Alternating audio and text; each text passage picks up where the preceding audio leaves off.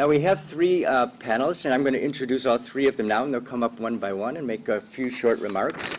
So the first one that you'll hear from is Kamiljan Akramov. He's a research fellow at IFPRI. Yo has referred to some of his work already, so we're eager to hear that. The second speaker is also from IFPRI. It's Katrina Kasik, and she's a senior research fellow here at IFPRI. And then the final panelist is also, I think his name was called out also earlier by Simeon, so it's Artavaz Hakobian, who's a senior agricultural economist at the World Bank in the Moscow office in the Russian Federation. So I'll turn it over first to Kamiljan. Thank you. Good afternoon. Thank you, Frank. And I would like to highlight a couple of evidence from our research, which is relevant to Professor Simonen's presentation earlier. So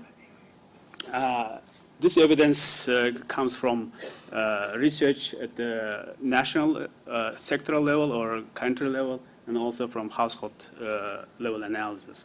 So what we found is actually remarkable transition in, I think.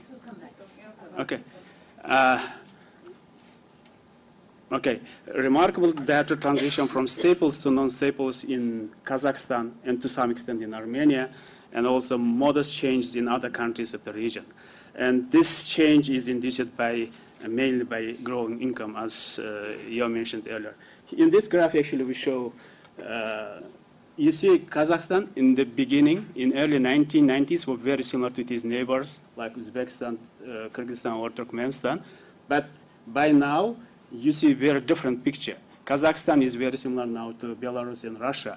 In this graph, actually, on the horizontal axis, we have total dietary energy supply from all foods, and on vertical axis, we have dietary energy from non-staples, excluding cereals and starchy roots. So Kazakhstan is actually now, in Kazakhstan, total dietary energy supply comes more than 65% of total energy supply comes from non-staples, which is actually a remarkable change if you compare it to earlier. This happened in just 2 decades. And so another important change is happening in Armenia. Again, you see in the early 1990s, Armenia was very similar to its neighbors, Georgia and Azerbaijan, another country in Central Asia, Tajikistan, but now you see very diverging picture here.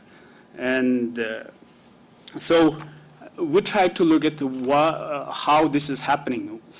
And so interestingly, actually, this change is happening mostly, people are consuming more energy drivers, so-called energy drivers like sugar and oil products. In Kazakhstan, you can see this huge change, but also you see in Kazakhstan significant change in the fruits and vegetables. And in Armenia, you see a significant change in animal products. And there is some change in Uzbekistan in fruits and vegetables. This change is also linked, we can link to policies. In Kazakhstan, oil crops actually were growing very fast during this time, and in Uzbekistan, fruits and vegetables also. World Bank is doing a lot in this issue. Agricultural diversification is important. And next, we tried to look at household level analysis, and our household level analysis shows actually, because of time, I will give you the highlights here. So individuals from higher income quintiles tend to receive a little more calories from non-staples, which is understandable. Higher levels of sugar and fat consumption are associated with higher levels of BMI and overweight. As you mentioned, in some countries of the region, overweight and obesity is becoming an issue.